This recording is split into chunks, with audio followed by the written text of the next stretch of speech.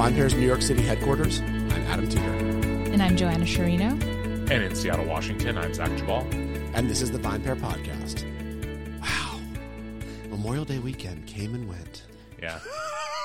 We're recording prior, so it's fine. Yeah. And I lied to all you people. I said on the last podcast it was going to be nice weather, and it actually rained the whole weekend.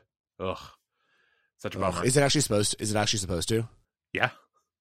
Oh, that sucks. I know. I've been looking at the forecast like, well, okay. We'll just do No other more stuff. outdoor activities. No more But outdoor I don't know. activities. We'll put the kids in raincoats and just do it, because I cannot spend 3.5 days straight locked indoors with my children. I already had to do enough of that the last couple years. Woo! Yeah, I know, true.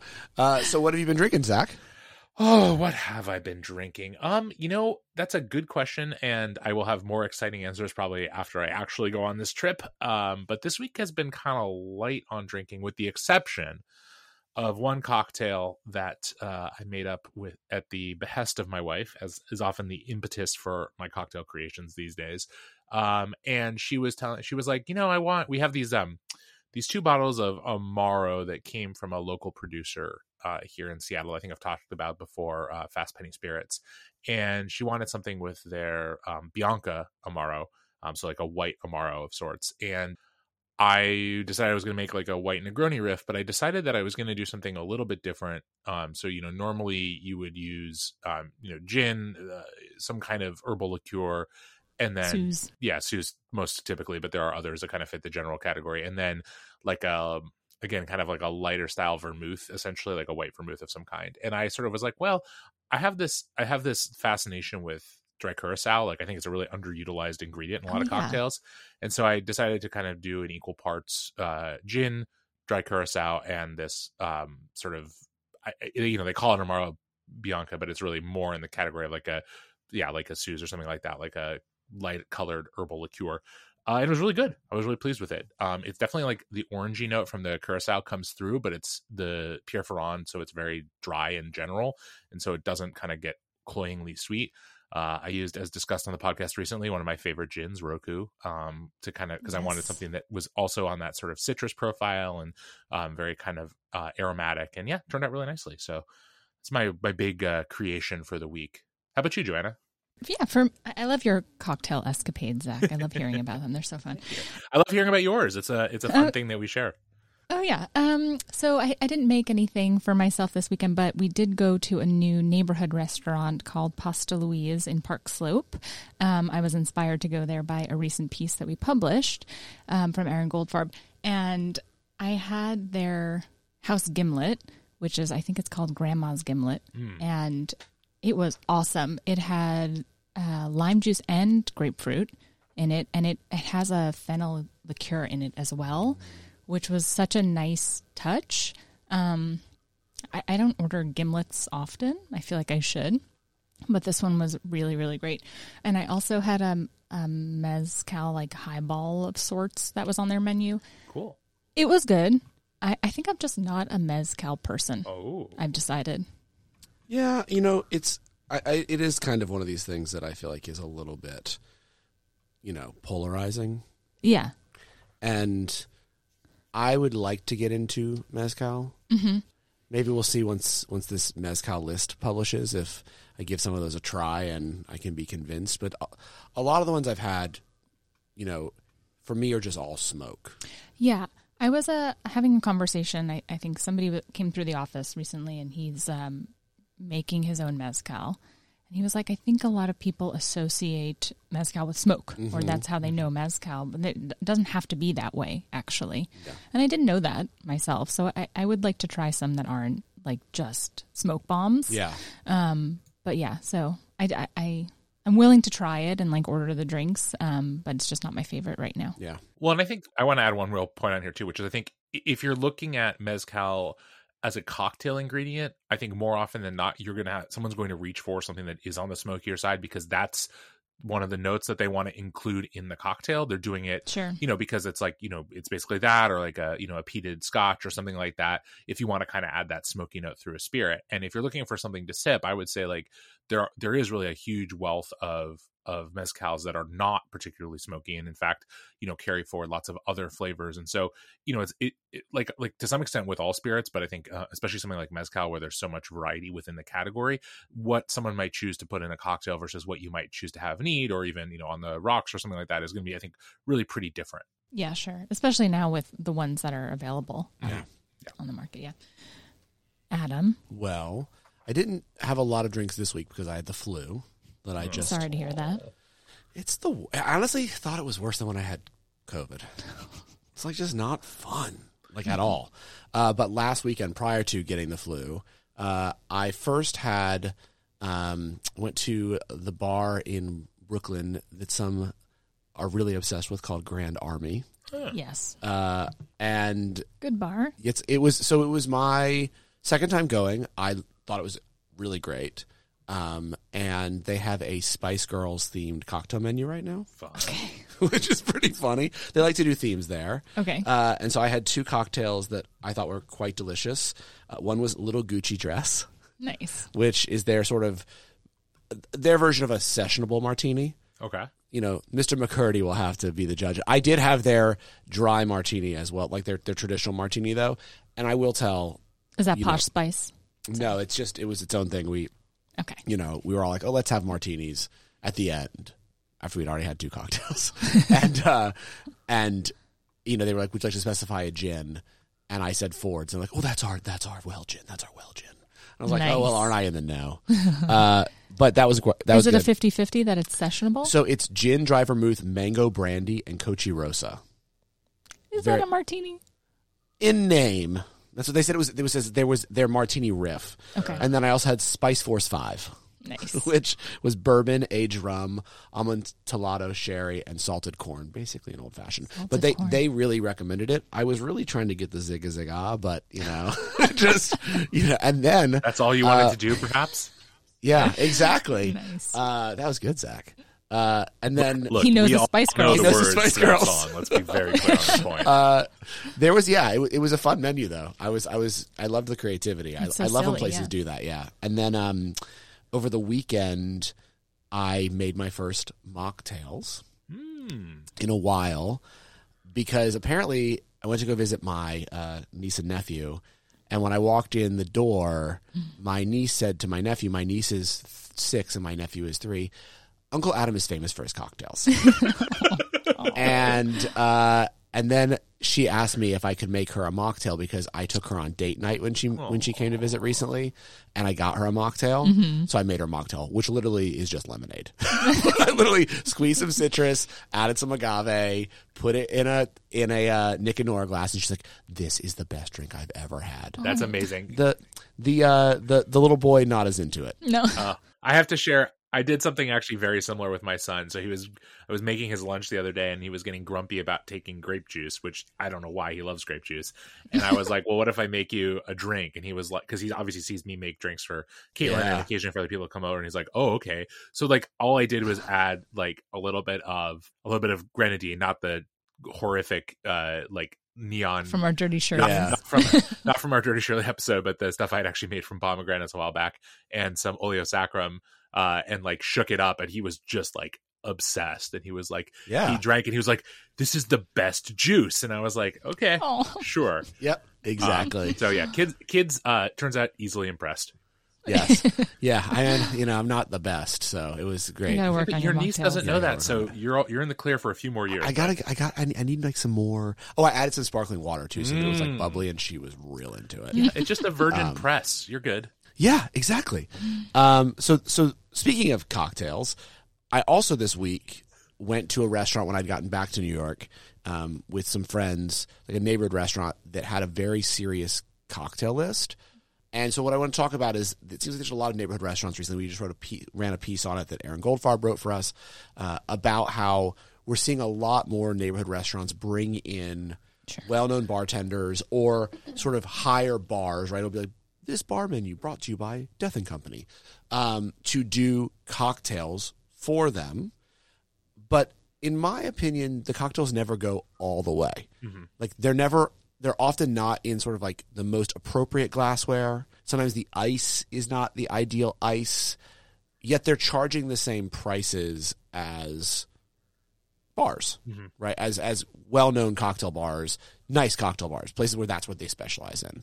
And so curious what you guys think of this trend, and if you think that the majority of consumers care, happy to pay this price, or are judging those cocktails against the cocktails they're getting when they're going to cocktail bars. Yeah, I think this is a good trend. I like this trend. And I think it's because diners aren't necessarily looking for, like, I think it's like a nice surprise if you go to a restaurant that you don't think will necessarily have a great cocktail program, and then it happens to have great cocktails. I don't think people are comparing them to going to a cocktail bar. So then do you think we have to suspend like all the things we've been taught in the past? Like that publications such as ours have written things like you can judge a cocktail program based on its ice, right? There's a well-known senior staff writer at VinePair who may or may not have written that article, about how cold draft ice is one way to tell a bar takes their cocktail seriously.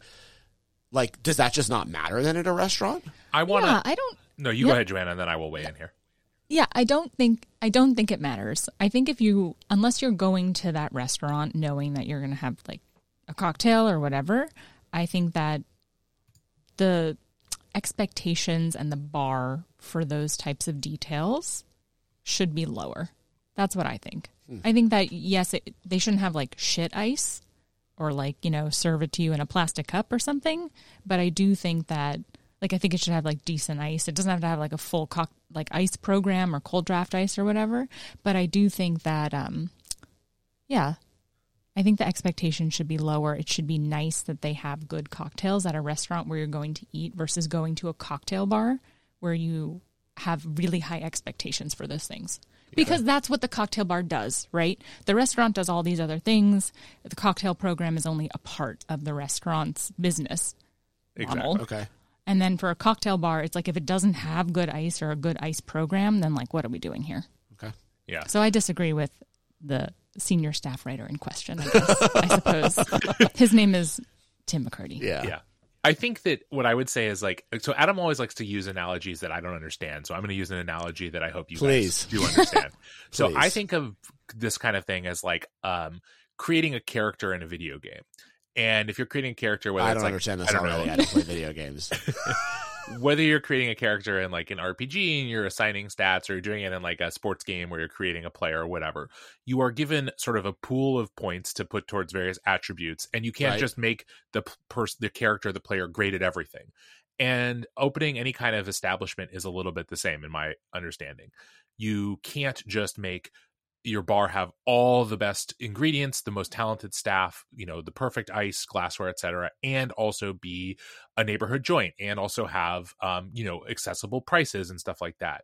And I think about this sometimes even in the realm of bars, more specifically, where you think about like something like a dive bar, right? Like a dive bar excels at being, usually fast service, less expensive drinks, and a really high-end cocktail bar can be the opposite end of the spectrum, right? It can take you 20 minutes to get a cocktail. It's going to hopefully be really, really amazing, presented to you in the optimal fashion, but you can't be going in there expecting to be in an environment with 100 other people having a fun time and getting drinks quickly. Like, that's just not the kind of vibe in those places. And we don't think of either one of those as being like, you are a bad bar. You're just setting out to accomplish something different. And I think the thing that these restaurants that we're talking about, what they are attempting to accomplish, and I think in some cases do accomplish, is giving people like, say, me, who has 2 kids and would like to go out to dinner sometimes, but is also cognizant of the fact that like there are establishments that are just off limits to my kids, both like literally, legally, they can't go into certain bars and, kind of places that are for people who are 21 and up. And also lots of places that, frankly, for the consideration of the patrons around me, I wouldn't bring them to, because like they're going to ruin someone else's evening, even if they're relatively well behaved. Like before I had kids, there were places I want to go to not be around kids. And even as an adult with kids, sometimes there are places I want to go to not be around kids, to be fair too. And I think that what is probably happening in a lot of these instances on an understandable basis is the most of the cost that goes into a drink are the raw ingredients and the labor. And yes, the expensive ice cubes are going to add to the cost of a drink.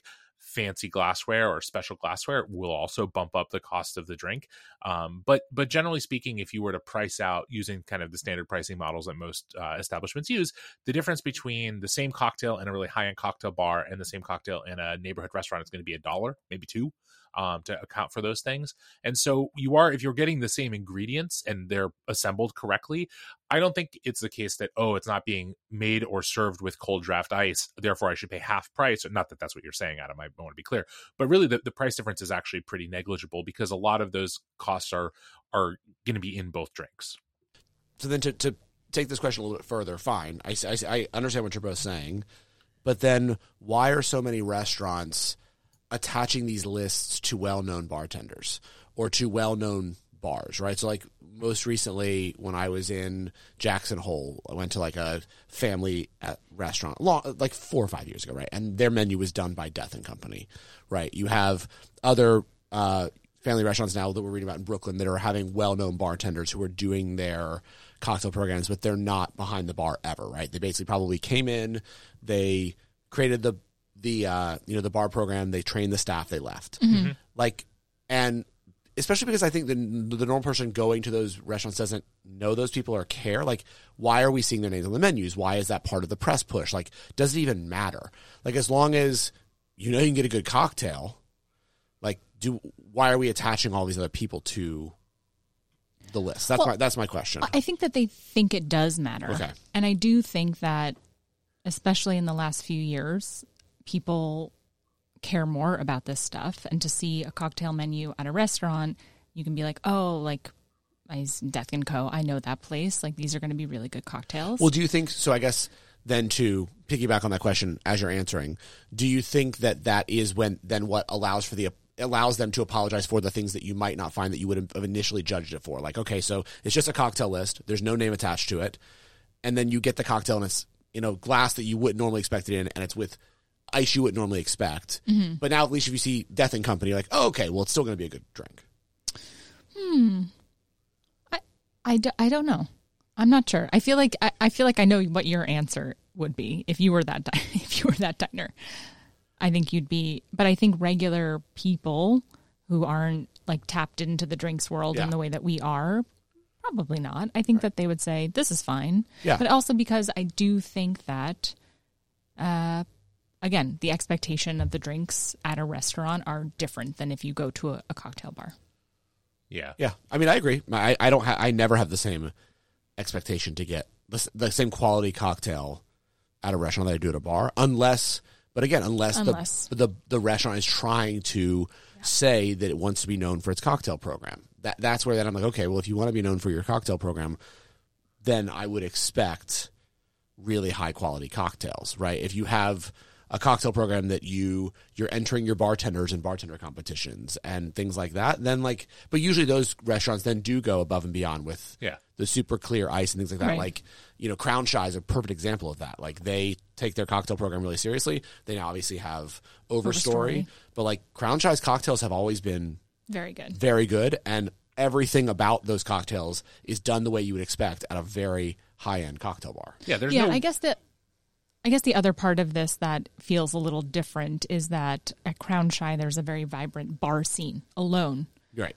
Versus just like going there for the restaurant. Like, you're going to Crown Shy and you know that you can go sit at the bar and have cocktails there because their cocktail program is amazing. Right. Versus some of these places, I guess, that we're talking about right now, they are like the neighborhood restaurant and not necessarily known to be a bar. Right. Well, and how much of this is something we've talked about on the podcast before, which is like just a general increased interest in cocktails and spirits among I was going to mention that too. The appropriate demographic. People, in the kind of spaces where people might have expected to go out to dinner, whether with family or not, and have, a bottle of wine or, a glass of wine or two or a beer or something. Now more and more people want cocktails. And so it would be frankly pretty silly of these places not to offer cocktails. And if one of the ways to do that is to say, hey, we don't necessarily have someone in our restaurant group or the people who have opened the restaurant who's a cocktail expert, but we can go out and, pay a certain amount of money to have a consultant come in or an existing bar come in and consult.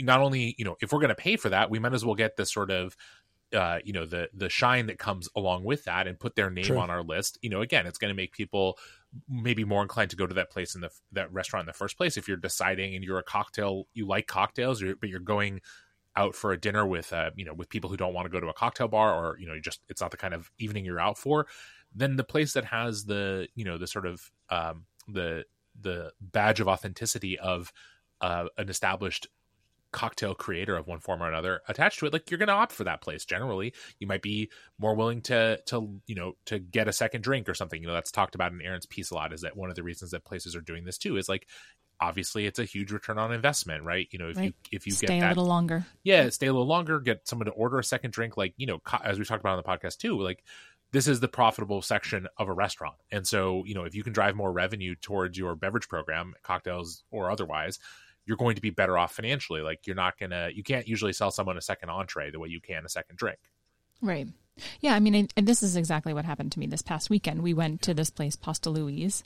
Their menu is literally just like pasta and salads. And I think any other place like that, I would probably just get a glass of wine with dinner, or wine probably, but they have this cocktail menu. Yeah. And I was like, I'm going to have these cocktails. Well, I obviously knew about it from this piece, but also they were really appealing and really thoughtful. And I was like, I'll opt for a cocktail in this instance instead of getting a glass of wine. And that's the conversation we had about the by the glass list at restaurants and people opting for cocktails instead. Yeah. Yeah. I have a question for you, Adam, that I want to ask in this vein. So a thing that's always been interesting to me is when we look at sort of the cocktail programs in restaurants, and maybe specifically these kind of neighborhood type spots that we've been talking about, but maybe even something that's not maybe, not really like a super high end restaurant. And Joanna, obviously I want your opinion on this too. I just was thinking about it because Adam kind of raised it before. Do you think would you prefer it in that situation to maybe have like, here's our cocktail list, but our cocktail list is kind of like, here are 8, classics, right? Essentially. And maybe we have a little take on them or whatever. Because versus what seems to be described in some of these that are in Aaron's piece, and that I think we've seen out and about, of like, what I am not sure about is if in some of these cases, I really trust a restaurant, especially kind of this kind of place, to get an elaborate original creation right. Like, I would be dubious in some sense. Like, I'd be thrilled and very happy to order like one of these places takes on a Negroni or a Manhattan or even a slightly more esoteric cocktail like a paper plane or something. But I don't know that I want some totally original creation, because frankly, I've tried a lot of those in places and they don't generally land super well.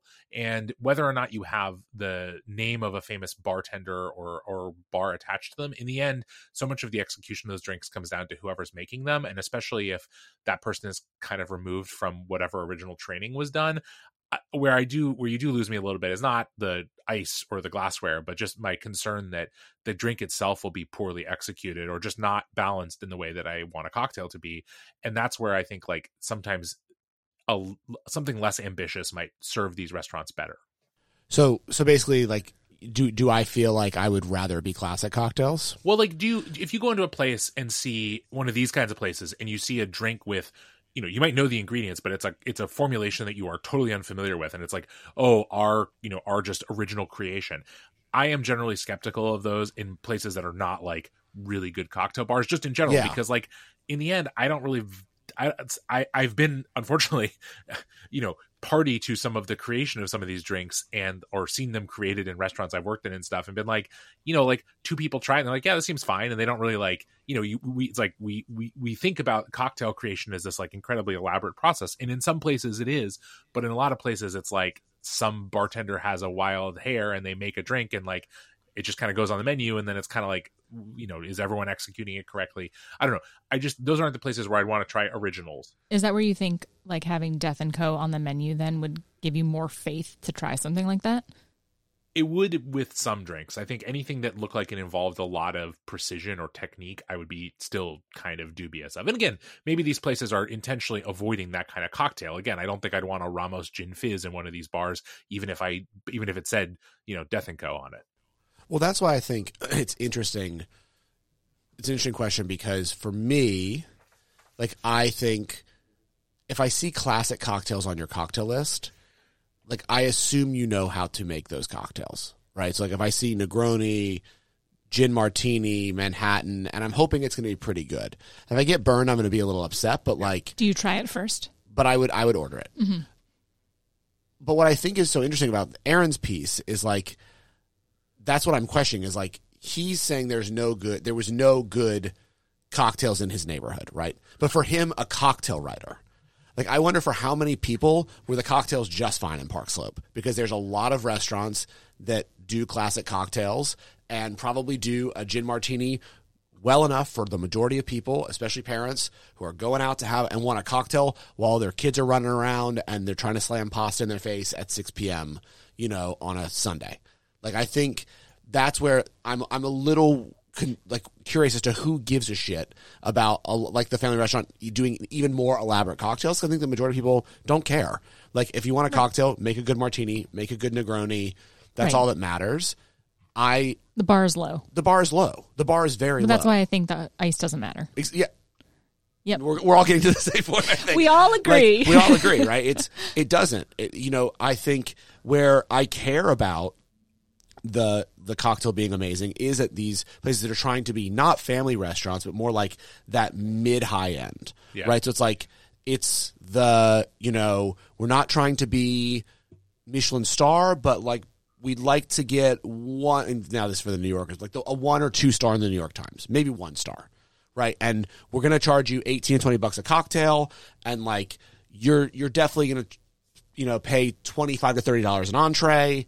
Like, that's where I think I'm interested in if this works, right? But the family restaurant, I just don't think it matters. It's different, yes. I think in the high-end restaurant that you're talking, the former example, they're trying to do it all. Yeah. Right? But to your earlier Crown point, Shy wants 2 Michelin stars, right? They're trying to be a Michelin starred restaurant. But in like that mid-low high of like I don't know, the neighborhood bistro maybe, or something. You know what I'm trying to say? Yes. The Union Square Cafe, but Union Square Cafe is even way too high end. But it's that kind of restaurant in every neighborhood. Walters would be a good example in my neighborhood, right? It's not a family restaurant. Walters is trying to be a little bit nicer than that. Then maybe they'd want the Death and Company on their menu. Right. Have you experienced any of these places in your neighborhood, Zach? Yeah, and it's funny. I was thinking about this because I was thinking about like how often when Caitlin and I go out to eat with the kids do we get cocktails, because we often get wine. But then I was thinking like the last time we went out, which was for our anniversary, but for Mother's Day rather. But we took our kids because we take our kids most places, and we went to a place called Flint Creek, which is in our general neighborhood, but isn't obviously there's the Michelin folks don't review restaurants in Seattle, so irrelevant what their aspirations are in that regard, but certainly like aspiring to be a higher end restaurant for kind of being in a neighborhood. And we each did get a cocktail to start out, and they were original-ish creations, and they were good.